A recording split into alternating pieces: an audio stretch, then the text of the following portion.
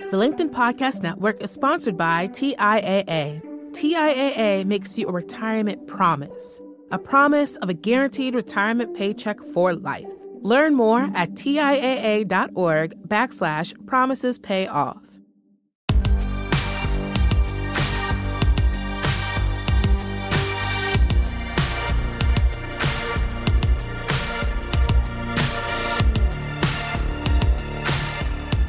Hello and welcome to the Big Technology Podcast, a show for cool-headed, nuanced conversations of the tech world and beyond. Our guest today is Casey Newton. He's the editor of Platformer. I first want to let you know that last week I said there was a chance I was going to have COVID living in New York, and lo and behold, this week I'm coming to you with COVID. I've tested positive, so that's probably why you're going to hear my voice a little scraggly, but feeling good, and everything the doctors say lead me to believe that it's just going to be a couple of days. I boosted a month ago. So, but yeah, just a heads up that it's out there. Be safe, everybody. Welcome, Casey. Welcome, and sorry to hear about your COVID, Alex. Thank you. I've not listened to any podcast where the host had COVID. So it's going to be a first for me recording and listening to a podcast with a COVID positive host. Thank you. You know, I had listened to one. I have a DJ that I like to listen to. She has a podcast, and she came back like this 1 week, and obviously it's like very little narration. She plays songs, and I could just hear it in the voice. And she goes, "I just tested positive for COVID," and I was like, "Okay." But I mean, maybe it's a good thing because after having 3 vaccines, even getting hit with it must be the Omicron variant. I feel fine. Mostly. So, I mean, that's all you can. I mean, I think the best case scenario isn't not getting COVID. It's actually getting an asymptomatic case of COVID and then not spreading it to anyone. So the closer you are to that, the better. Exactly. I mean, there's a little bit of nerves with it because it's wow, I have the thing in my body that's done all this destruction. But I called the doctor yesterday and was like, "So what's the % chance that I'm going to die?" They're like, "Shut up." Basically, this doctor said, you get the first half of the cold, which is like head cold. And if you have the vaccine, gives you antibodies. It prevents you from having the stuff enter your lungs. Nice. And she said amazingly that she hasn't sent a single vaccinated patient to the hospital, which is cool to hear. A miracle of science. And if this breaks the trend, well, it's been nice to have everybody listening to the Big Technology Podcast. I'm honored to appear on the final episode Casey, of the Big Technology Podcast. You did help us kick it off with in our first week, and so it would be fitting to have you here. Well, I'm thrilled to be back and to be a friend of the pod. Thank you, Casey. So I was going to ask you what you thought the biggest story in tech was in 2021, because today we're going to talk a little bit about what 2021 was like and looking forward to 2022. And you have some really fun predictions looking forward to the year ahead. But, instead of one big story, I think you actually identified a storyline where 2021 unexpectedly turned out to be a year of big transition at some of the world's biggest companies like Facebook, companies like Twitter, and Amazon, where Jeff Bezos stepped down, basically all the companies that we cover on this podcast and that you cover in your great newsletter. So can you just kind of concisely and describe what your thesis is there and what you saw and maybe why it was unexpected? Yeah, well, I think once you've built a company as big as a Jeff Bezos has or a Jack Dorsey has, you sort of assume they're going to hang on to it for as long as they possibly can. In many cases, they've built their boards so that they can't be removed. And for very different reasons this year, we saw CEOs leave. And with the Bezos case, he'd been running Amazon for 27 years, and it seemed clear that he just wanted to put his attention elsewhere. With Jack Dorsey, it was more of a shareholder pressure thing. So I don't think that there's a really neat trend line through why all of the CEOs that we saw leave left. But I think coming as it did amid a surge of enthusiasm for crypto and Web3, this year did kind of come to feel like a transitional year in the history of Silicon Valley and tech. Yeah. And then there's also Zuckerberg, right? And, I was thinking, are they going to name a CEO of Facebook, and they already have somebody that runs it, Tom Allison. So, but it is interesting to see, if you think about any founder associated with the brand more closely, it would probably be Zuckerberg with Facebook. And now he's, CEO of Meta, not Facebook, which is fascinating. Yeah, I mean, I definitely did not see that one coming. Facebook just pulling the ripcord on its entire brand and creating a new brand that meant nothing to anyone was actually a better path forward for them than keeping the brand that they had turned into one of the most recognizable brands in the world. But it just speaks to what a rough 5 or 6 years that they've had, and I think sets them up for probably even further transitions in the year or two ahead. And I want to get into the Meta thing in a minute, but just a question for you about the founder-led companies. Jack Dorsey, on his way out, wrote this resignation letter that was basically saying, we need to get over, this cult of the founder, and it's actually not good, which is, again, extremely surprising because Jack, one would imagine, used his clout as the founder to, push Twitter in a direction where it actually ships stuff. Twitter's not perfect by any means, but the company is actually shipping products, and you can do that when you have a founder CEO. And now Jack is gone, and he's like, maybe this isn't good. Bezos is gone. And I almost felt like Jack's goodbye letter was a pot shot at Mark Zuckerberg, who he doesn't seem to like very much. So what do you think about that? And are we going to start to look differently at founders now than we have in the past? Yeah, so I think this is a pendulum that swings, right? So before we had the era of founder-led companies, we had an era of companies where CEOs were replaced all the time. And it was Andreessen Horowitz, the venture capital firm in particular, that came along and said, it seems like companies that hang on to their founders for longer actually outperform the companies where the CEO is being replaced whenever the board that gets mad. And so we entered this era where CEOs like Zuckerberg or Evan Spiegel set up their companies so that they maintained total control over the board and could never be replaced. Travis Kalanick at Uber was sort of another one of these people, although the board did eventually force him out. And I do think that this had some positive effects, at least from the standpoint of helping companies take a longer term approach. Bezos, I think, is a great example of somebody who, famously said he was willing to be misunderstood for long periods of time, and indeed did lose money on Amazon for a long, long time. There's the Amazon.bomb cover, right? But because he was the founder, there was this cult of personality around him. He was able to convince everybody that if they just hung on, Amazon would be a supremely profitable company, and indeed it was, right? So there's your sort of evidence that it's good to keep a founder in place. On the other hand, you do have situations like the Uber scenario where, if not for a bunch of insane board theatrics, Travis Kalanick might still be running that company, even though he had arguably mismanaged it.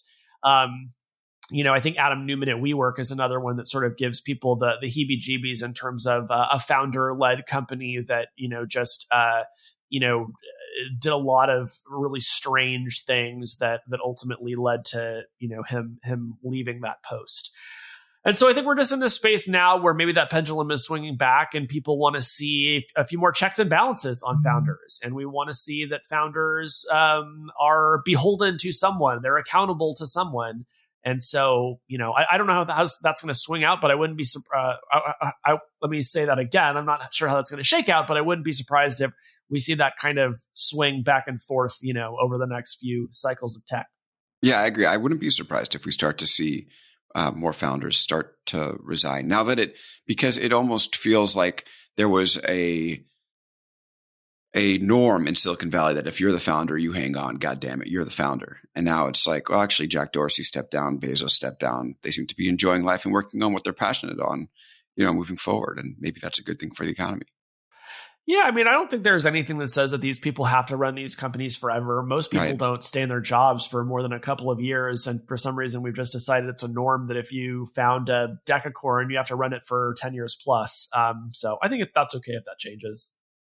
Casey, will you look for outside leadership for Platform, or are you planning to stay as founder CEO for a while? It depends on the result of the ongoing HR investigation, the congressional inquiry, what the third-party law firm we've hired is looking into. So we really have to wait to see the results of all those investigations come in. That's great. I won't press you more on that, but I do wish you I can't say anything more on your endeavors. Legal counsel's advice. Yeah. Okay. Yes. Well, that'll be an interesting storyline to follow for us in 2022. We will get to the predictions. Let's talk a little bit about a few of these transitions in particular. The Meta thing to me is so interesting. I mean, I did write a book about corporate reinvention, and so I should be a fan of this. But it does also seem like VR is way and AR are just way out into the future. We actually talked about this, I think, the first time you were on the show. I think you mentioned this in your piece, and you say there were two immediately important aspects of the move. One, it marked the moment that Facebook, Instagram, and WhatsApp began their transition into legacy products after a decade on the top, which to me is interesting that those are going to be legacy products. And two, it led to a slew of other companies to say in earnings calls that they are also metaverse companies. And within a week or so, the rebrand on the Twitter timeline was begging us to stop saying metaverse already. So it's so interesting because, it did strike a nerve to the fact that now everybody is pitching their metaverse strategy. Even Microsoft is doing it, which to me is kind of hilarious. Like, imagine a world where you can meet your coworkers in a combination of VR and AR and in real life. I don't get that pitch. And then also just like to that these products are going to be legacy products to me is fascinating because they're such successful products. So can you expand a little bit more about like the significance of this transformation? Yeah, I mean, we could probably spend the whole episode talking about what the metaverse means. The definition that I'm fond of comes from Sean Puri. He's a venture capitalist, and he basically says that the metaverse is a time. And it's basically a time when we are using internet connected devices way more than we are not. And so maybe it's like a threshold of like 90% of the time, which you can really only get to once you're wearing some sort of internet connected device on your head. And so if you want to say, well, the metaverse is a bust, it will never happen, then you have to ask yourself, is there a natural limit to the amount of time that human beings want to look at screens and be connected to the internet? And I actually don't think there is. You walk around the street, everybody's staring at their phone constantly. You see couples hanging out at a restaurant, they're staring at their phones. So to me, the idea that we've hit our limit, I just think is kind of ridiculous.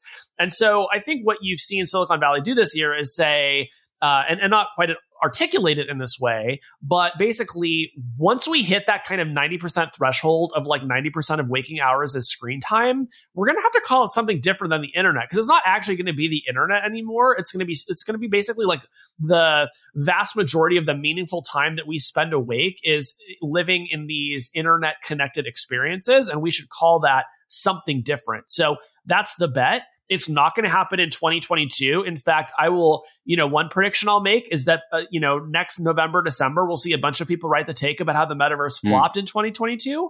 But the reason is that this is a multi-year, we're talking like 5 to 10 year transition, and we're not going to get there anytime soon. So everybody's going to say it flops next year, but in reality, it was just under construction. So this whole idea of living in screens, it seems like, does it have to have AR and VR? Because it seems like it's already happening in places like Fortnite and places like Roblox. So, which is just for context, that's where kids kind of hang out. And we've talked about it numerous times on this show, but they actually spend more time just chilling than they do spend the time playing things. So like, why can't that be the metaverse where we're like kind of congregating online versus like having to wear these devices?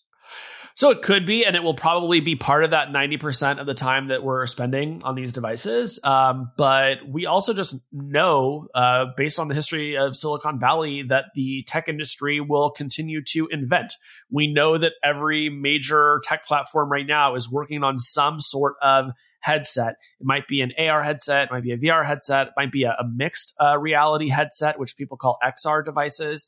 And if you want to be a pessimist about this, you have to say, well, do we think that Apple, Google, Snap, Microsoft, and Meta are all going to fail at that, and that there will never be a challenger company that figures it out? And maybe you would look at the history of Magic Leap and some of the other flops in this space and say, yeah, well, I don't think anybody's going to figure it out. But personally, for me, I do think somebody is probably going to come up with a really compelling mixed reality headset. So I tend to be on the camp of like, this feels inevitable, although who knows, when it will actually become reality.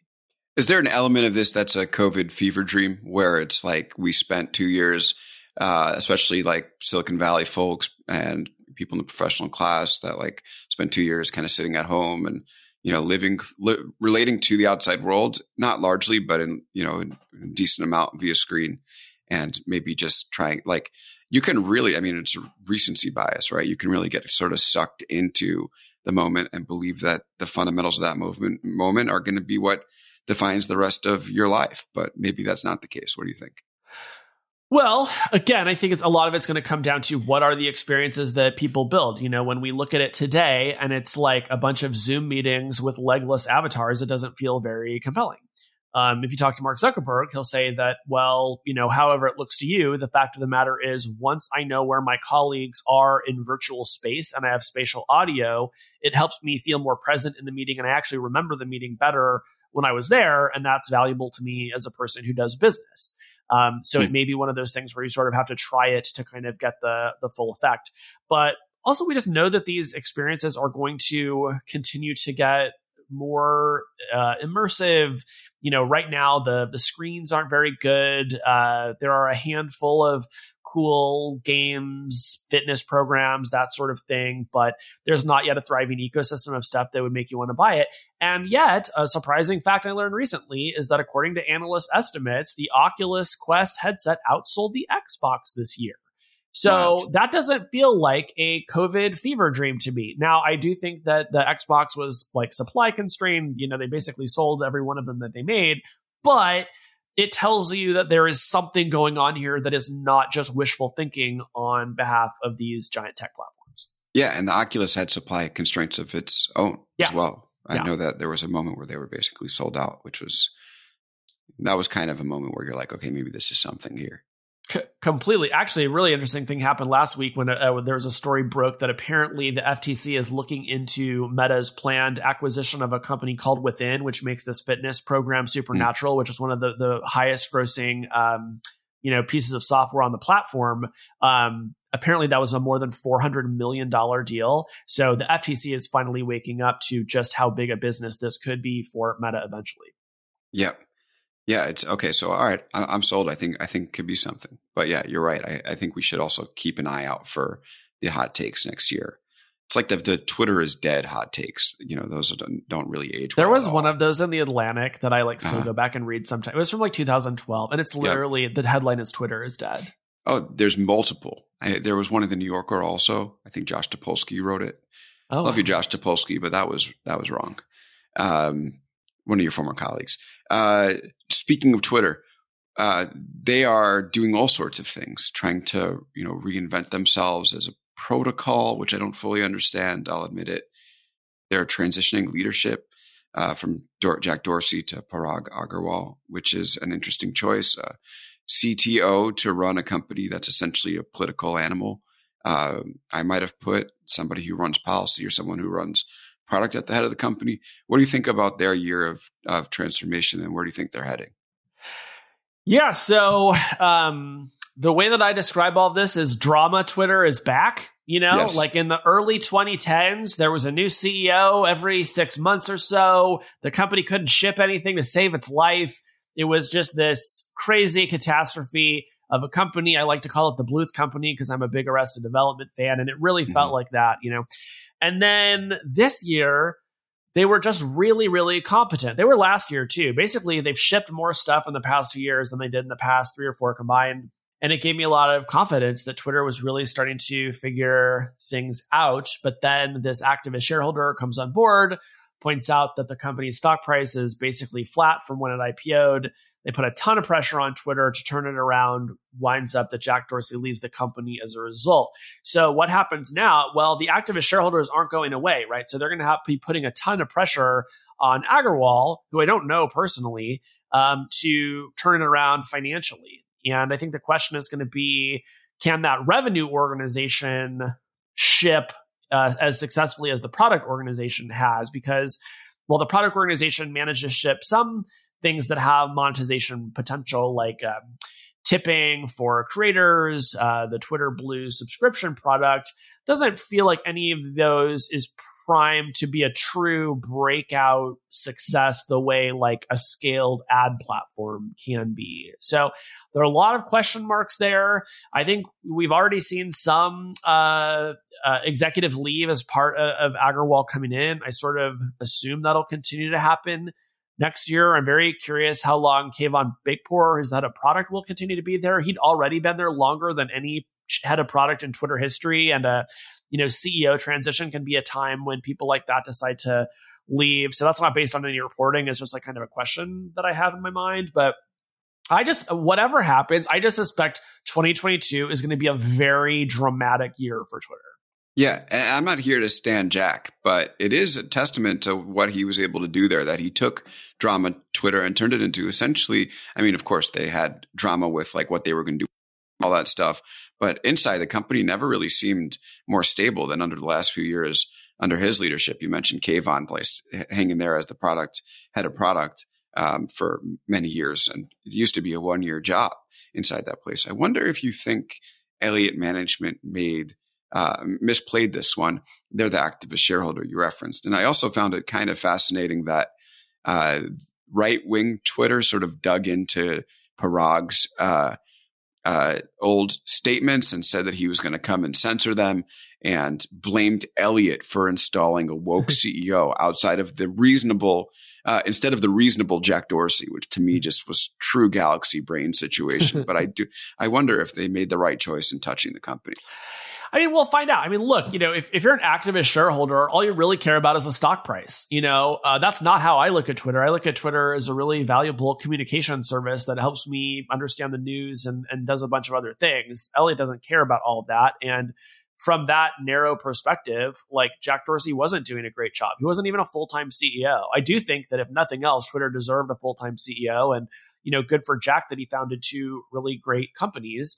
But I think both of them arguably needed full-time CEOs. There were just, very complicated issues at both of them that needed somebody's full attention. So from that perspective, it's hard for me to disagree with Elliott. But again, why should we have confidence that any other executive would be able to unlock, some yet more billions in revenue out of Twitter? I think that's a very shaky hypothesis. And I would honestly be surprised if within 6 months Twitter's stock price was radically higher than it is today.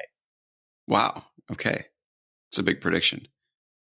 I mean, is it? I mean, do you think that predicting that Twitter's stock price will be radically higher in 6 months is like the safe bet? I don't think so. Yeah, I don't either. Yeah. Google. Kind of trucking along, somewhat boring now, but just printing money, making a new chat app every 5 days, which I know you're a fan of. It's a very like fat and happy company. It tries to keep its head down. It does all of the same bad things that other companies do, but it tends to be conflict averse, and it doesn't wade into controversies where it doesn't have to. And it's pretty good at defusing situations when they arise. And so it just kind of floats along. I think the flip side of that is it is not an innovative company. Most of their major surfaces, like, the G Suite, what else do they even have? YouTube. I mean, they're functionally the same products that they were a year ago. The hardware is very middling. Right. So I do think it's a case where a company that has a giant monopoly just kind of floats along and feels no pressure to innovate. I mean, does anyone think Google search results are better today than they were a year ago? Like, I don't. I don't know. They're pretty good. I mean, it would be tough to tell the difference, but I know I don't know. They seem to have gotten better over time. My counterexample, though, is always that like Google Maps actually does invest a lot, and it does get better because there's actual competition, right? It has to fight to be on the iPhone now. And so Google Maps tends to get better every single year. And it's really the only Google product that does. Yeah. And it was pretty good. Yeah. 2021, a good year, bad year? For Google? No, for you, or I guess for the world, maybe. Well, I mean, was 2021, I guess, objectively, subjectively a good year? What do you think? I mean, not to brag, but I did not get COVID-19. So, knock on wood. Yeah, you're crushing that. That would be a shame if someone were to get it. Yeah. It would be such a shame if anyone got COVID. It would be really, I probably just jinxed myself into, getting it on my flight to see my parents for Christmas. So shame on me. I hope not. Yeah. But no, I mean, it was a good year for me, at least compared to 2020, right? Like, at least I got to see my friends. I got to see you in person. Like, I had way more fun than I did the previous year. And it was my first full year of running a company, and that went well and made me excited for the future. So I feel tremendously grateful for the year that I had. Casey Newton is with us. He is the editor of Platformer. You should check it out on Substack.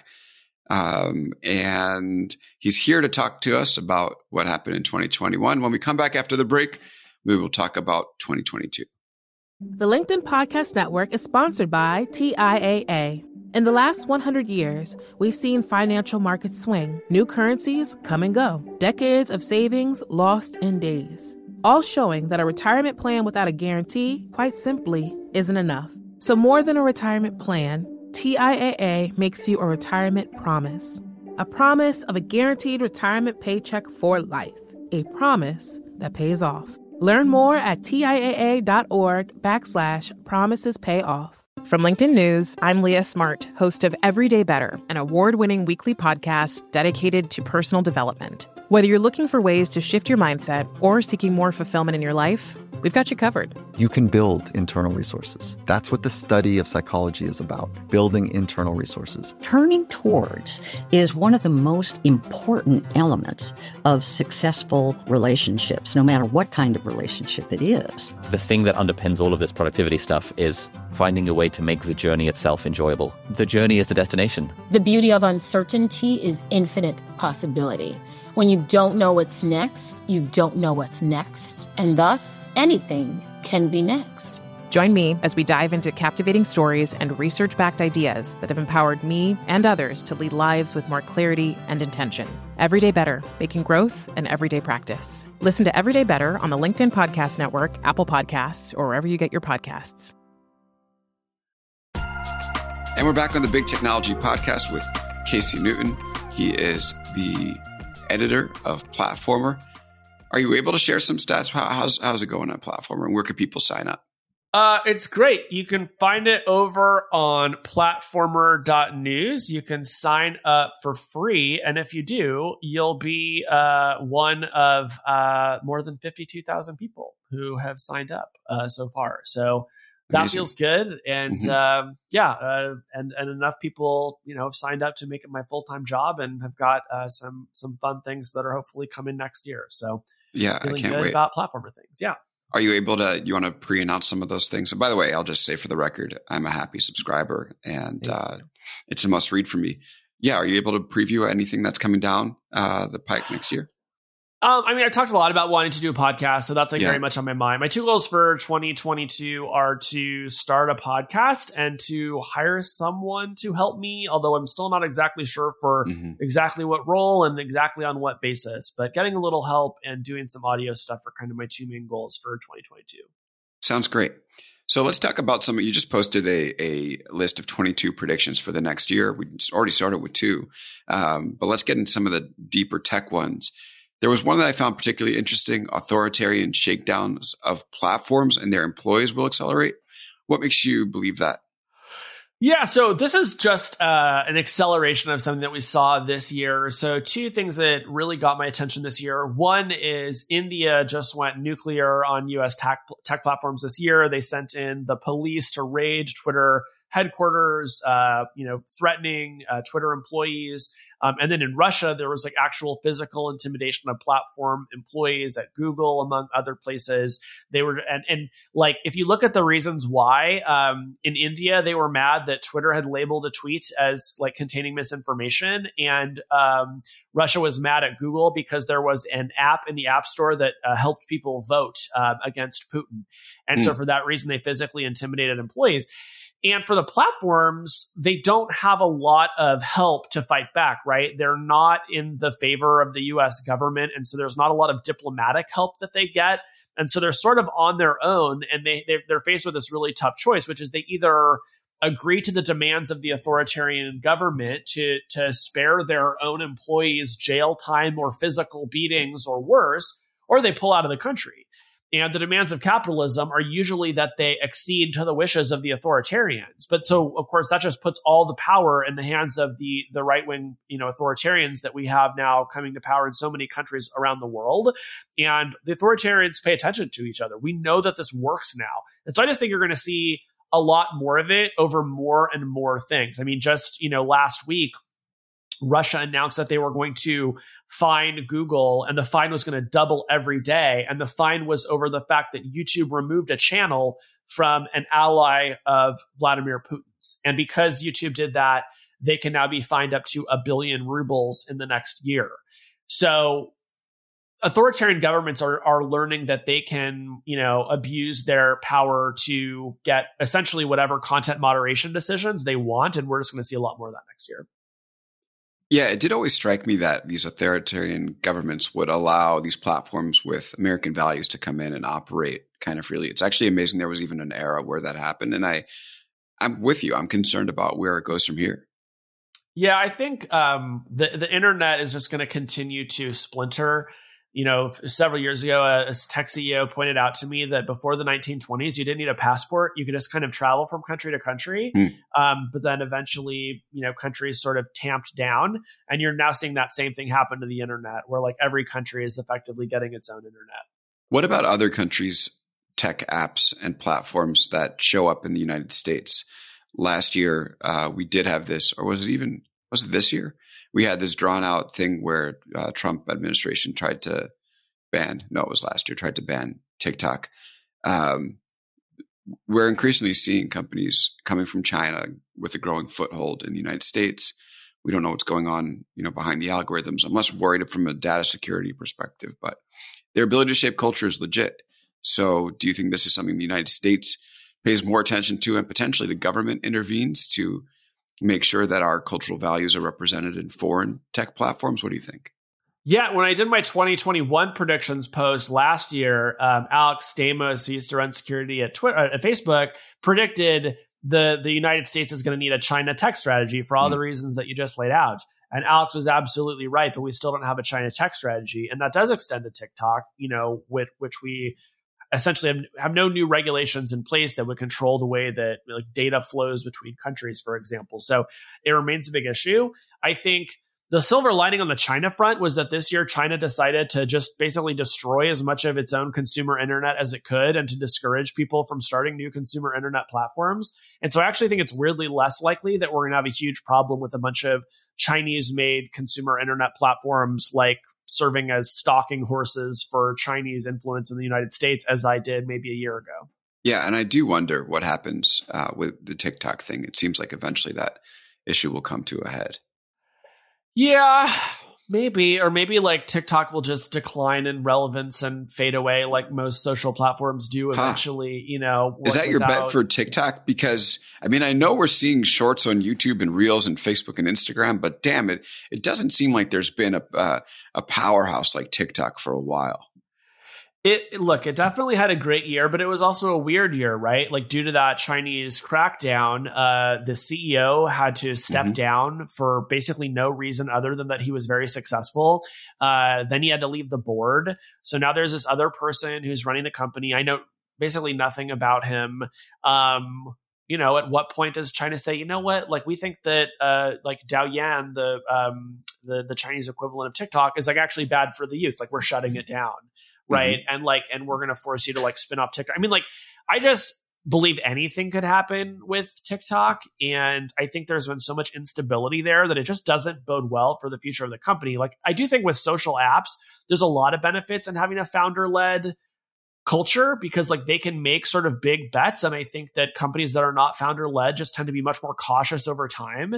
And so I think it'll just be interesting to see how quickly does TikTok iterate next year. This year they released they shipped a bunch of stuff. They should be proud of what they did. They're arguably at the peak of their cultural influence, but in my experience, social apps just don't hang on to that crown for all that long, and you never know when it's going to start to slip and who knows? Maybe for a freshman in high school, like next year, like TikTok feels like something your older brother did, and you want to do something else. Like you just never know.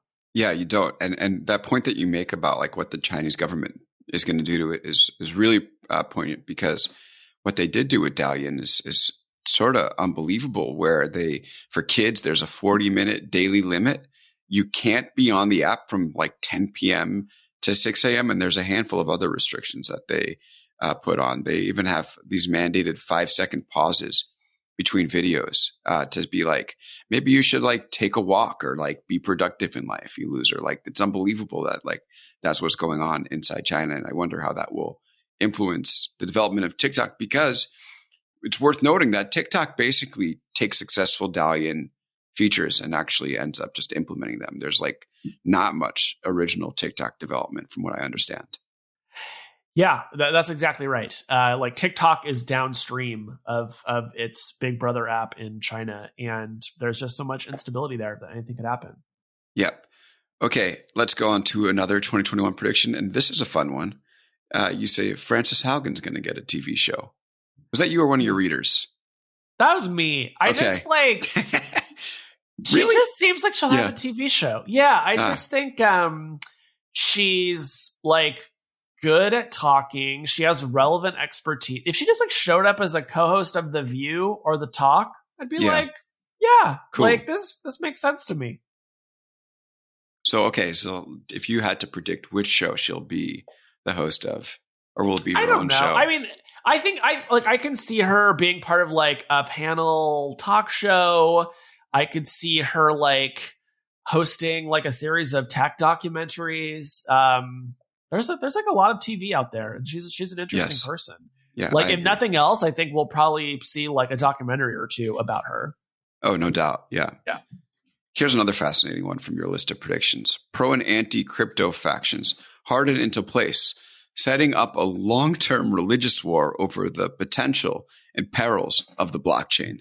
I love that one. Can you expand? Because it does seem like that war is already beginning. Yeah, it is. But I think this year, like crypto went way more mainstream than it has to date. But I still think it has a little bit further to go. And you still have these forces that are kind of polarizing. And on one side, you have people who, maybe they bought some tokens early and now they have a bunch of money. And so they're big believers in the promise of crypto.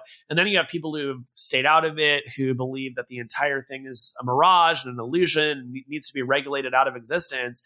And these are essentially just religious beliefs, like they're at some point it's a really faith-based approach to making arguments. And I think it's going to stick around. And because there's so much money in crypto, like it's going to be with us at least through, the next year. And I think it'll probably be with us for another decade. But I like, this is one where I've tried to like thread the needle a little bit. I've tried to be open-minded about crypto stuff that I thought was interesting. I've tried to call out stuff that doesn't seem to be going as well. And, candidly, like my readers kind of hate it. Like I get a lot of flack when I write about crypto. And particularly if I try to highlight something that I think is interesting. Really? Yeah, they hate the nuance, but they also hate it when I ever hint that maybe it's going to be around for a couple of years. And there just hasn't been anything like that since I've been a tech reporter, where people basically wrote to me and said, please don't write about this. You risk making it real. So I just think this is going to be a big fight for a long time. Yeah, we just had Benedict Evans on, who talked a little bit about this, how it's the most polarizing issue that we've seen in tech in a long time. Speaking of which, what do you like? Just following up on this, NFTs. Are you in? Are you out? Do you think they're legit? They've been taking a boatload of flack in like popular culture recently. Keanu Reeves had this amazing moment with Alex Heath, where Alex is trying to sell him on it, and he goes, "It's easily duplicable," and that was sort of the end of the discussion. And then South Park had their end of COVID special or post COVID special, and it was almost, I would say, 50% a takedown of NFTs. And I think these things need to have cultural support and cultural relevance, and can't be a laughingstock in order to thrive, because that's sort of art needs that the cultural weight to it in order to actually like be able to stand up. So I'm curious where you think it's going to happen, where it's going to go.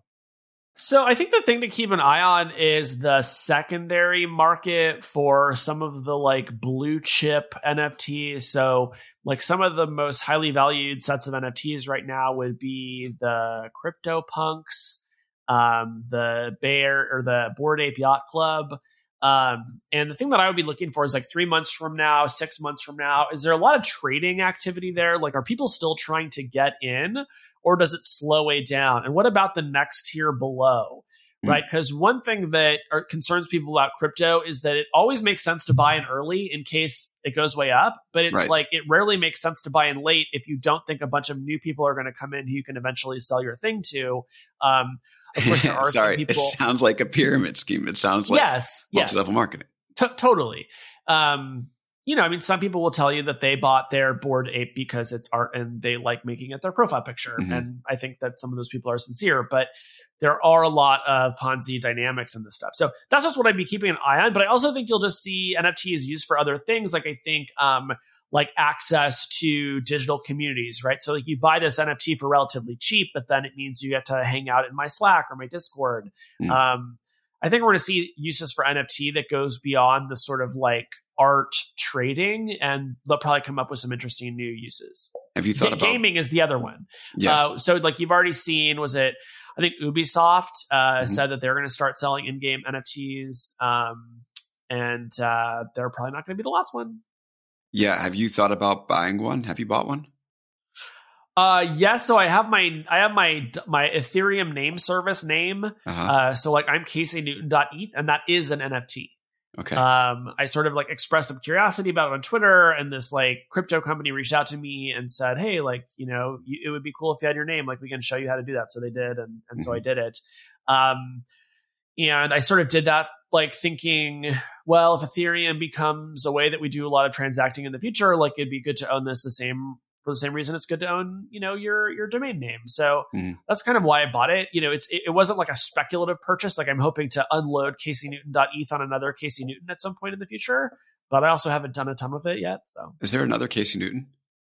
There's a tech executive named Casey Newton. I wrote a story about him once a few years ago. Really? Because, his company pitched me and they're like, "We'd love to set you up with our, COO, Casey Newton." I was like, "Well, how do I turn this down?" So I wrote a story about it. That's amazing. Have you thought about selling an NFT to your list? Or? Yeah, I did, but because of those like Ponzi dynamics that you identified, it's like, I'm like basically a columnist. My columns have a pretty short shelf life. Like I love to flatter myself that something that I wrote this year is going to be super valuable to somebody like 5 or 10 years from now, but I just kind of don't feel that way. So I have talked to people at Substack about like who are into crypto, about like what are some like crypto things that you could do, and we sort of brainstormed at the end of it. I was like, I don't really want to do any of that, but I keep an open mind. Like the media industry like changes very quickly, and if you're not thinking about what you might be doing in 6 months, like shame on you. That's right. So talk a little bit about this war. Is it just like quote tweets and like, people making fun of like Chris Dixon and Chris Dixon blocking them? Or is it like, does it escalate from there? I mean, Chris Dixon is a major front in this war. Sure is. Every day, someone new is blocked by him for, sending him like a mild reply.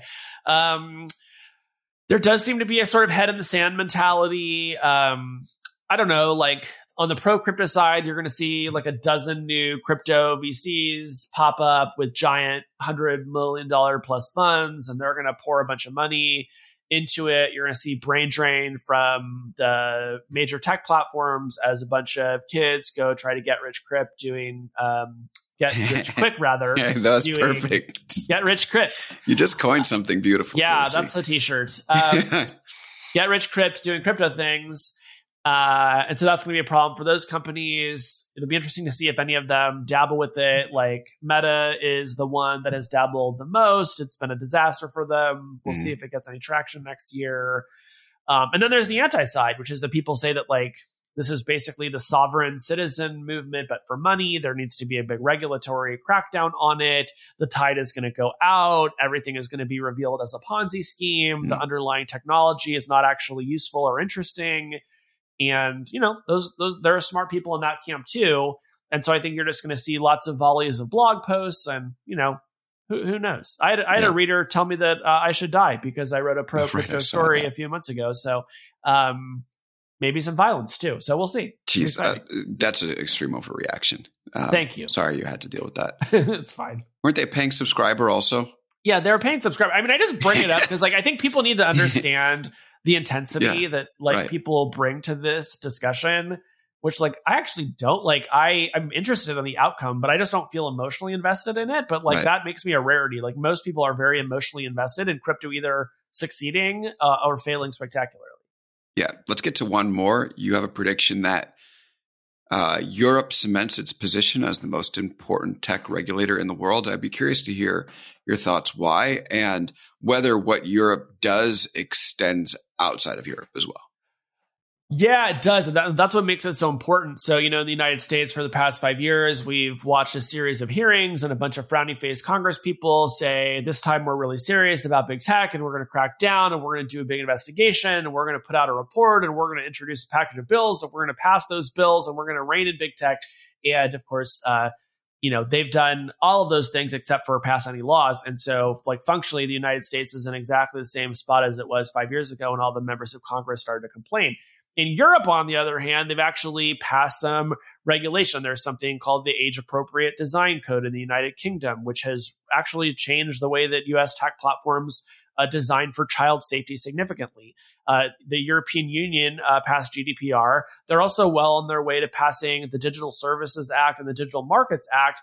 The first is sort of about content moderation. The second one is about competition and antitrust. And anything that gets passed there, the tech platforms are going to have to deal with here as well. And so one of the things that I've been watching is just the degree to which Americans increasingly live on a European internet. And that's true today. And it's going to be more true at the end of next year. It's pretty interesting. I wonder, do you think that sparks American legislators to act? Or maybe it sort of takes the pressure off of them and they're like, they say we had these tough hearings and look at how the platforms have changed. Meanwhile, the rules are being mandated in Europe. I mean, maybe anything's possible. I don't rule out the possibility that one or two bills somehow squeaks it out and makes it onto the president's desk. But right now we're watching the president's entire agenda fall apart. Everything comes down to one or two people. The will of the majority is no longer expressed by Congress in any meaningful way.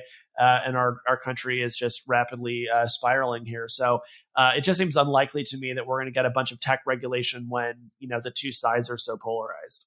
Yep. Is there any big predictions that I missed, or do you think we've covered them?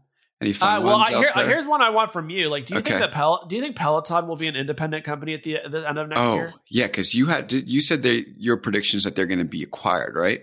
Yeah, one of my readers said that Amazon buys them, which I think is smart. I'm sure other people want to buy them too. Can you see Lena Khan, who runs the FTC, letting through an Amazon Peloton sale? I sort of can, because it doesn't seem like there is a lack of competition in the home exercise market. Yeah. I mean, it's a good question. I think that there would probably be a fight, or there would at least be scrutiny, but Peloton seems like it's had a really bad year. It has. I would say it's with Peloton, I view it as the same as some of these pandemic stocks, right? If you detach it from stock price, it's actually a solid company, I believe. But the fact that Peloton and Zoom and some others just shot up way beyond where they should have been during the pandemic, and now they're and now they're having to deal with some of those repercussions.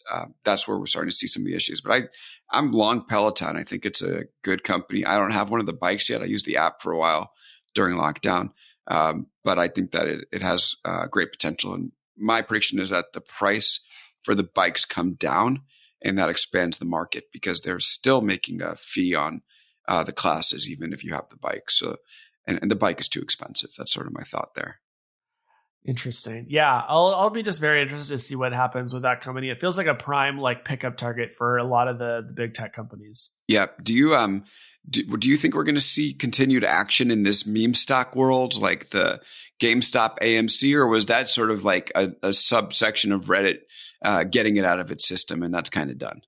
Oh, I think we're going to continue to see stocks go viral, because the underlying dynamics remain where there are going to be stocks that people are able to pump up, and it's going to be a fun thing. And some people are going to get rich, and like we're just going to see that play out over and over again. Yeah. Oh, and sorry. Lastly, we have to talk about this Clubhouse.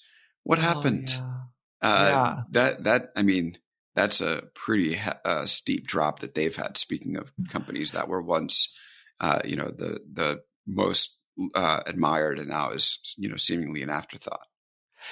Yeah, I think that like the audio graph just turned out not to be a thing, and that for most people it's just much easier to get that kind of content on Twitter like when they want it, which is not all that frequently. Mm-hmm. My like joke about Clubhouse is that for Clubhouse to succeed, the only thing that needed to go right for them was for Twitter not to successfully clone their product, which throughout the entire history of Twitter would have been a really good bet, right? That Twitter would figure out your product and clone it in a year. But hey, Clubhouse drew the Joker card, and now their lives suck. And so they're going to have to cash out next year. And I think they're probably going to just sell it to some Indian telecom company or something. And those two founders will walk away. But why do you think Indian telecom? Because it's like still popular in India. Oh, okay. And like, kind of like Path sold to an Indonesian company because it was still popular in Indonesia. That just kind of seems like the place where they could get the best price for it right now. Yeah. Oh, I like that. Any wishes for the new year before we go? I wish that every person on Earth got vaccinated against COVID-19.